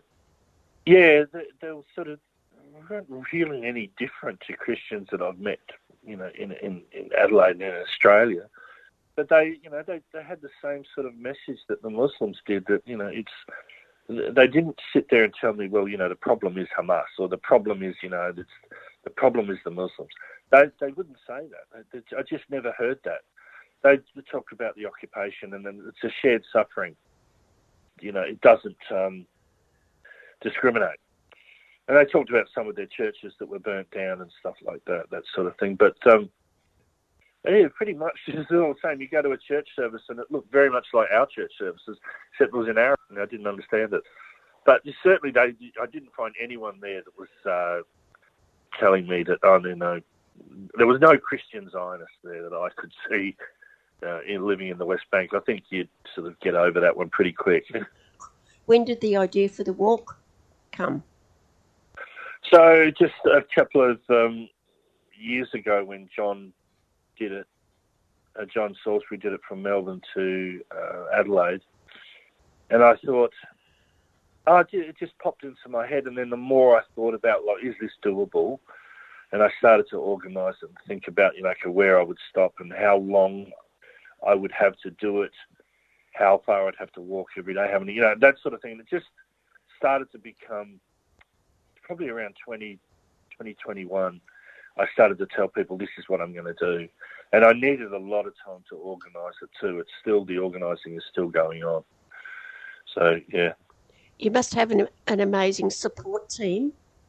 Yeah, I've got a lot of close friends. and family as well that are going to come out and be part of the actual support team. Very difficult to ask people to do that because they've got to give up time, they've got to get time off work and basically just follow me around. Two of my very good friends, Glenn Fordham and David Collings, they'll be living with me for 28 days in my camper trailer, just as my support team. And so that's, 28 days, and often I think we'll be off-grid. We won't be able to have a shower, things like that, sometimes for 6 or 7 days. So it's going to be interesting. But, yeah, people have made a terrific commitment, and people at AFOPO have been terrific, and the Act for Peace have been great as well. What's it going to be like? Are you a walker? No, I'm not actually. I did a fair bit of running and used to train in the gym lots and lots when I was younger. The walking is so difficult. It's more the load that you just continually go through from day to day. So I do a fair bit of training, but it's also more of a mental struggle to just keep doing this day after day for 87 days. That's the struggle as well. So it's something that was meant to be difficult, and it's also something that I'm not necessarily sure that I can finish because this is what the occupation is. We don't know where it's going. This is the burden that Palestinian people have. It often looks just totally hopeless, like you can't do it. They don't know if they're going to get there, and yet they've got no choice. They just have to keep going with it. That's all there is. And that's sort of how I see it, I guess. You're actually travelling to Perth to begin the journey. Why have you chosen that? Because it was a long way away, and I wanted to be something that had sort of a wow factor that people went, whoa, what are you doing that for? I wanted to go from Parliament House to Parliament House and have a demonstration at Parliament House when we get there on 3 months later, just to make it a political statement as well, going from Parliament House to Parliament House, and hopefully something that people can get alongside. And also because we're raising money for a charity for kids and pregnant mums, people should be able to get alongside that regardless of what side you're on. I think, the vulnerable people, you've got to support no matter what. And the statement you're making from Parliament to Parliament, that says something about the Australian government's position on Palestine? The fact that the Australian government its official policy is a two-state solution, but it absolutely does nothing to challenge the state of Israel in what it does to put blocks in the way of peace. You just can't have a proper peace settlement while you're still building settlements, while you're still uprooting olive trees, you're still confiscating land.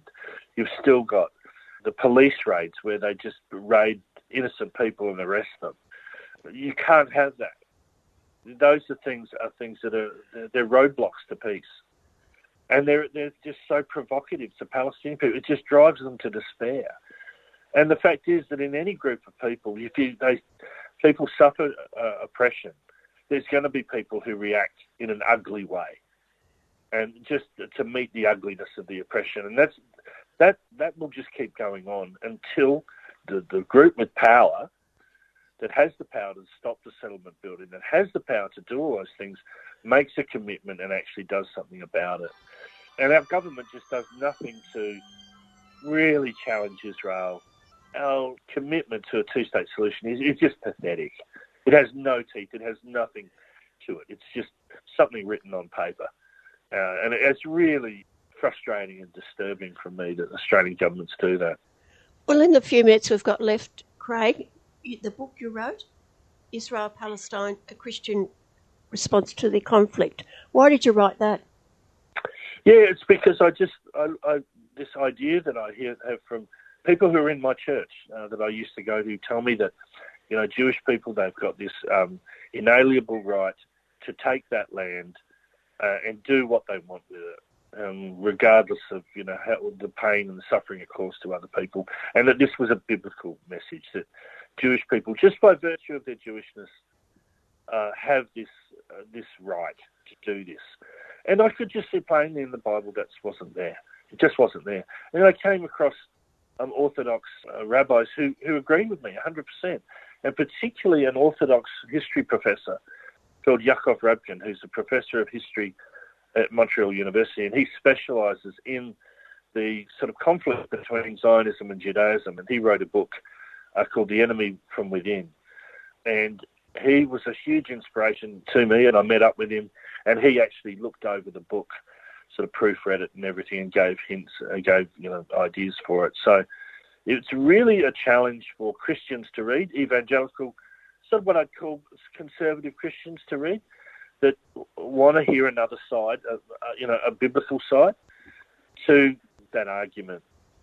That's what I wrote for. It's not really written for, secular people. It has a lot of biblical material in it. So it's really written for evangelical Christians and Pentecostal Christians, those sorts of people. Okay, well, I can wish you well, Craig, and perhaps talk to you when you get back.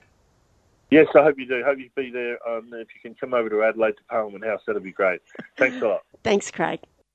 I've been speaking with Craig Nielsen from Adelaide, preparing for Amanda's walk from Perth to Adelaide for Palestine in April next year.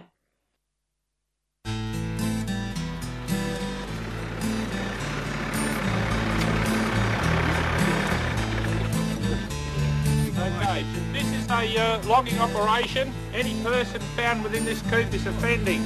Can they please leave? You're allowed no closer than the bridge down the track there. Any person that's found in the coop will be arrested and charged. I direct that you all leave now. Gecko's turning 30 and we're having a party. The Goongra Environment Centre has been fighting to protect East Gippsland's forest since 1993 and we want a party with you. There'll be music, performances, food, drink, old friends and new friends. What better way to celebrate the end of native forest logging in Victoria? From December 1st to the 3rd in Goongra, East Gippsland. To find out more, go to gecko.org.au. Gecko, 30 years fighting for forests. Get down to the party. Celebrate with us. A 3CR supporter.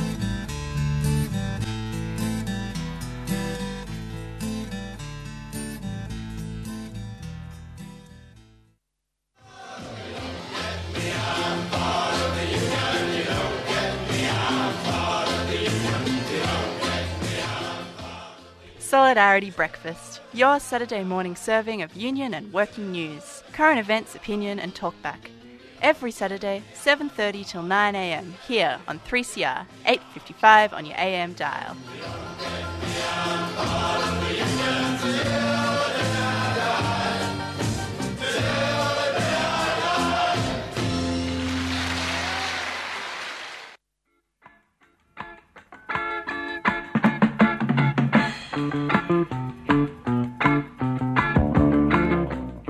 Do you have a few children's picture books or footy boots that your kids have outgrown but want to find them a loving home? Well, drop them in at 3CR and put them in the Books and Boots bin. Books and Boots regularly sends pre-loved children's picture books and sports footwear to remote and regional First Nations communities and children across the country. Contact us at Books and Boots or go to the website www.booksandboots.org.au. We love a good book.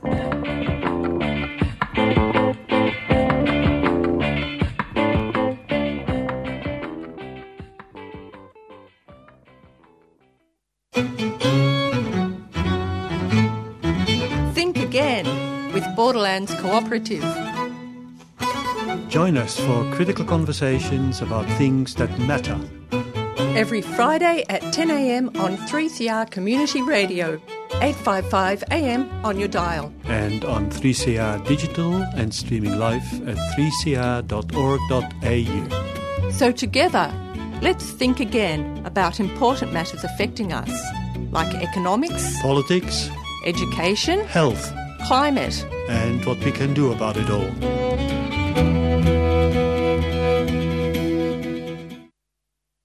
Cluster bombs and Australia. No, we don't manufacture them. We haven't used them. But we have, together with 109 nations, with 13 additional signatories, adopted the Convention on Cluster Munitions. Then why is the Australian government not condemning President Biden's decision to supply Ukraine forces with cluster bombs? That's the question asked by Richard Branowski, AO, former Australian diplomat, General Manager of Radio Australia, Adjunct Professor at the Universities of Canberra and Sydney, and an author to boot. I spoke with Richard recently, and the first question was, when were they first manufactured and by whom? Germany invented cluster bombs. They called them butterfly bombs at the end of the Second World War. They were crude by today's standards, but they were meant to scatter smaller bombs around a certain area to wipe out enemy troops. By about 10 years later, about 34 countries were building some or other variant of cluster bombs. But the most prolific users have been particularly the United States. And the United States used them prolifically in Vietnam and Cambodia and Laos. Even today, 50 years after the end of the Indochina conflict, farmers are getting their legs blown off, ploughing their fields, their paddies in Laos particularly, and Vietnam, as well as Cambodia. The Americans used them in Iraq. They've used them in Latin America too. Russia's used them in the Chechen War. France has used them. Israel has used them against Lebanon and other countries. And so it's become quite a prolific form of exterminating people. Yes, well, it's not necessarily the fighting people, it's the civilians who pay the price. Well, this is the point, Jan. The fact is that 20 to 40% of the bomb that's released from a larger canister don't explode immediately, and they are scattered around, and up to 20 or 30 years later, they're still capable of exploding. And that is what has happened. Kids have had their legs blown off when they've seen what looks like a toy or a sweet in a long-forgotten battlefield. As I said, they've had enormous destructive effect in Indochina as well. So that's why in 2010, a convention, or 2008, the United Nations convened a meeting to try to ban cluster bombs. And by 2010, about 113 nations had signed on to it, including Australia, to ban cluster bombs. Several countries did not join, including the United States, notoriously, of course, and Israel. I think India, Pakistan, and China did not sign as well, and Russia. So that's the situation as it is now. So you're talking about at least 50 years before they were banned. Why did it take so long when there's such a devastating weapon? Oh, because people are only beginning to realise later on, and governments were only beginning to realise later on what devastating effect they had. I think the Indochina War particularly was instrumental in this. Such destruction and damage was caused in all those countries that people got together, nations got together, governments did, and decided that they had to ban them. So that's what happened. A growing horror at the devastating effect on civilian life. And what's the story today, Richard? Who's got them? Who's using them? Okay, the story, it's very hard to cut through the unrelenting propaganda about the Ukrainian war. I do think Russia has used them, although I think probably fairly carefully, and I'm not sure in how many cases. But what's happening now, the big fuss, is that Biden has decided to send cluster bombs to Ukraine, to Zelensky, because the Ukrainians, he says, are running out of artillery ammunition. But, cluster bombs are a different story, a level above in destructive effect, artillery shells. But that's what's happening. There's been quite a reaction. The French, the British, I think Canada, other countries, many countries have protested and said, hey, you shouldn't be doing that. We shouldn't be doing it. Australia, although we signed the convention, Albanese appears not to have protested to our great and powerful friend. He has not protested to President Biden saying you shouldn't be doing this. Is there any idea of how many countries are still manufacturing them? No, not really. I don't have those details, Jan. I imagine, though, that you'd find that the main armaments powerhouses in Europe, as well as the United States, are continuing to make them. I wouldn't be surprised at all if Germany and probably France and other European armament manufacturers are making them. Certainly the United States is. I think Russia would be too. For what purpose? Well, they're a devastating weapon, as you say. Biden has said that the cluster bombs he's supplying to Ukraine will only have a 2.3% chance of non-explosives. In other words, it's a very small percentage of the whole. I think that's ridiculous to try and make some finely calibrated figure about how many are going to explode or not. The fact is that there will be some left in the ground, and later on, civilians, kids, are going to be killed. Well, as you said, it's a number of years since the convention was adopted. Over 100 countries have signed. What pressure since then has there been on the countries who haven't signed to do the right thing? Any pressure, any more than there's any pressure on the members of the nuclear weapons states, pressure on them to honour their commitment under Article 6 of the Nuclear Non-Proliferation Treaty to get rid of their weapons if other countries don't develop their own nuclear weapons.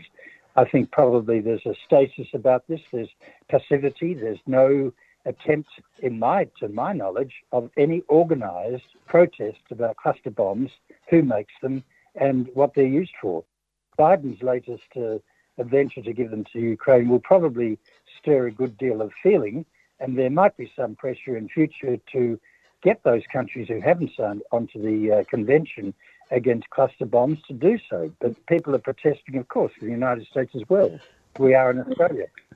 Just go back to what was happening, particularly in Cambodia, Vietnam, Laos, where an unknown, I suppose, number of those dreadful bombs were dropped. Children and farmers are still being killed all these years later.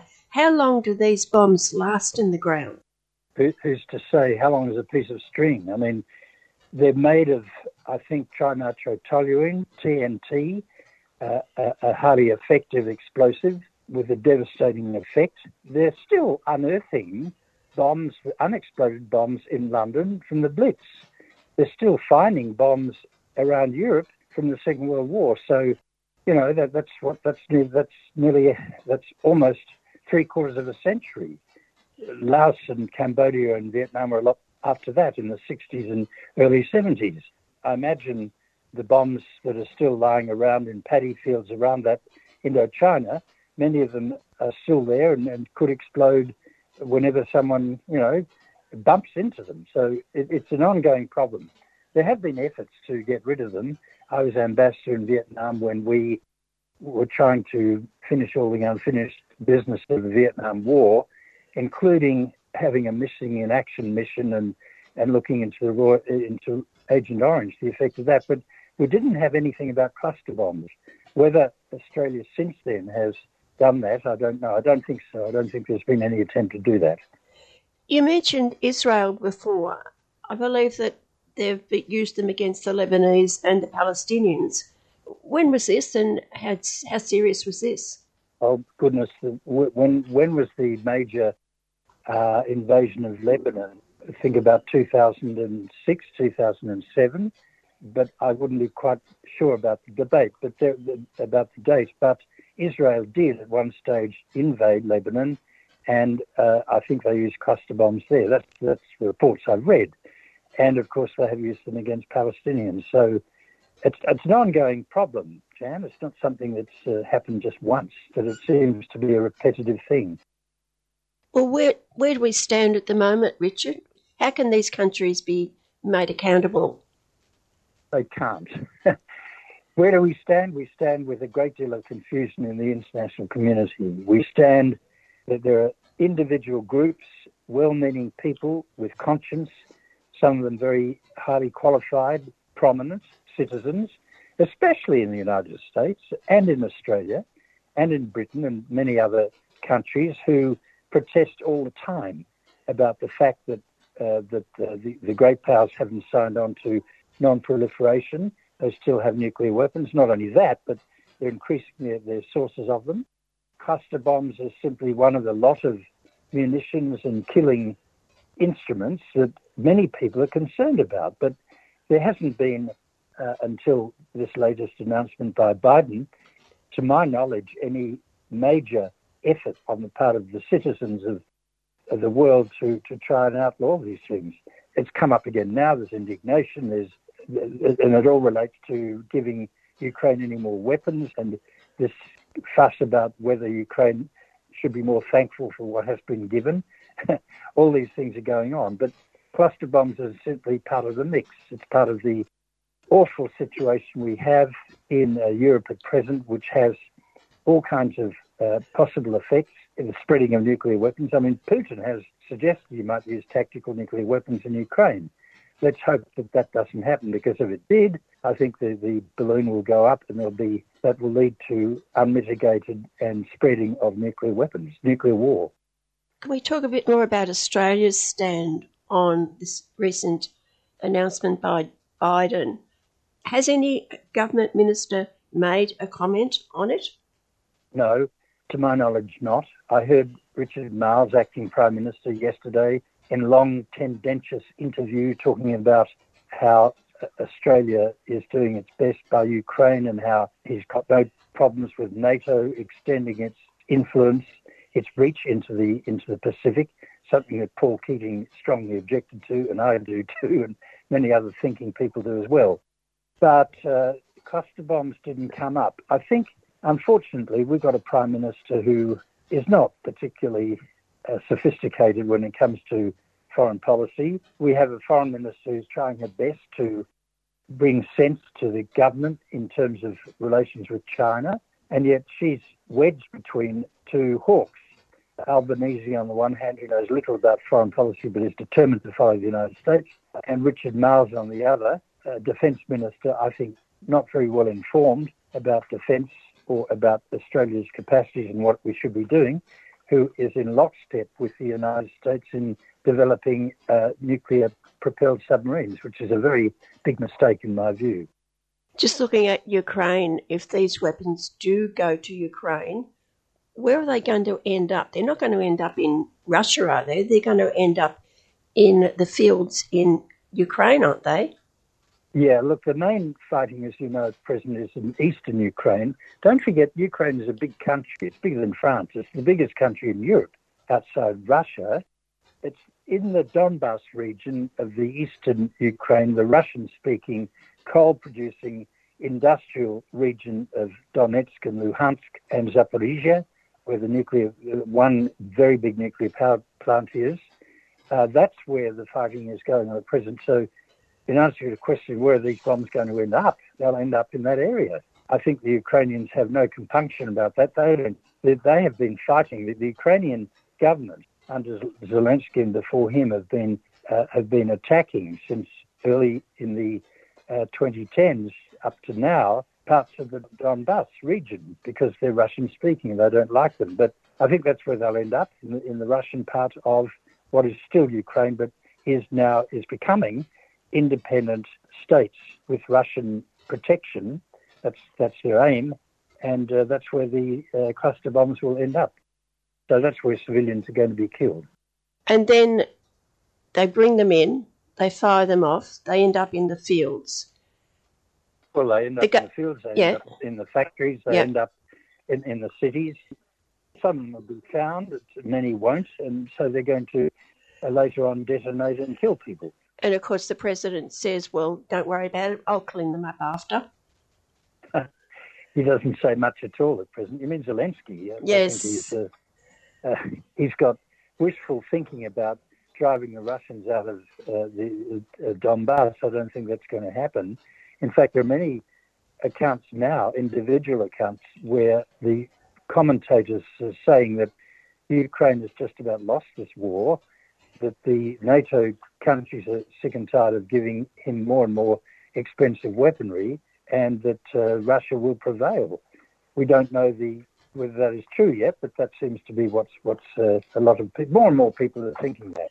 And it seems to be a classic case of the first casualty of war is truth. Oh yes, absolutely. Well, that's been the case in the Ukraine ever since Russia's first invasion. What do you know about Zelensky prior Not to? Much. He claims to be Jewish. I wouldn't doubt that, and he uses that as a defence against those who say that he's a proto-Nazi, that he's in favour of right-wing extremists in the Ukrainian armed forces. It's a mixture. He is a mixture. Don't forget he was an actor and a comedian before he became president of the Ukraine. And in that capacity, he had a very capable way of relating to people, and he still does that. I mean, he's part theatre, part seriousness, part comedy. He wears the same khaki T-shirt and trousers, even in the most austere company. This is part of his shtick, his way of wanting to be. But it's all really part of an act. People, some commentators think that he's a complete puppet of Washington. I wouldn't go so far as that at all. I think he's got a lot of individuality and a lot of feeling towards his country. But to what extent he is being driven or guided or led or directed from Washington, I'm not too sure. I've got a lot of money. Well, finally, Richard, you spoke about people opposing what's happening at the moment, the weapons going to Ukraine. Paul Keating comes up, and to me he says a lot of serious things. He gets shot down in flames. Would you have expected it would be as vehement as it has been? The way he's been treated. Yeah, we've got a big debate going on in Canberra. On the one side, you've got the intelligence military community who are really guiding the government in terms of fear of China and sticking with the AUKUS agreements and rah, we're going to be powerful again, we're going to have nuclear-propelled submarines. It's all a lot of nonsense, really. On the other, you've got more thoughtful people in Canberra saying, hey, this isn't on, we shouldn't be doing this, we should have a much more neutral, independent position. And of course, America will remain our friends, but, we've got to get on with the Asians, and we certainly have to get on much better with China. On the side of the Hawks, that's where the pro-helping Ukraine lobby lie. That's where the people who want to drive to destroy Russia, or at least make it a lot weaker than it is, that's where they come from as well. So there's a divide in Canberra, and I'm afraid the government at present is mesmerised by submarines, by AUKUS, by sticking with the United States. They're not really thinking ahead. And many of my colleagues, senior diplomats and others, very thoughtfully are saying, hey, this isn't good. We've spent our careers working for Australia's foreign policy. In many cases, we supported what they're doing with the United States. We don't any longer. It's my fear. That's my worry. And finally, again, the consequences of all this money and resources being put into preparation for war, whether it's supporting Ukraine or it's targeting China, is the fact that when other parts of the economy need help, nursing homes, we're going to close nursing homes because we can't or aren't able to find nurses. Yes. Look, you're right here, but I don't have the figures. It's just that defence and the defence lobby, the defence industry seems to have a license to simply spend money without accountability. The public have not been told, for example, what comprises the $368 billion that is supposed to purchase 8 nuclear-propelled submarines, when we could get the same number for about a tenth of the price. It's just a ridiculous situation that we have. But defence seems to be unaccountable to the public and to the government. And as you say, money should be spent, a lot more money should be spent on, aged care, which I'm getting towards that area myself, and kindergartens and children and hospitals. So that's what we should be spending much more money on. But look, I'm not an economist here. I don't keep up with the latest statistics, but I would myself want the government to be more accountable and more transparent in spending this enormous amount of money on submarines. It needs to be justified. But I'm afraid the Australian public seem to not be too concerned about that, except some of us. And I've been speaking with Richard Bronosco, AO, former Australian diplomat, General Manager of Radio Australia, Adjunct Professor at the Universities of Canberra and Sydney, and an author. You've been listening to a 3CR podcast produced in the studios of independent community radio station 3CR in Melbourne, Australia. For more information, go to allthews.3cr.org.au.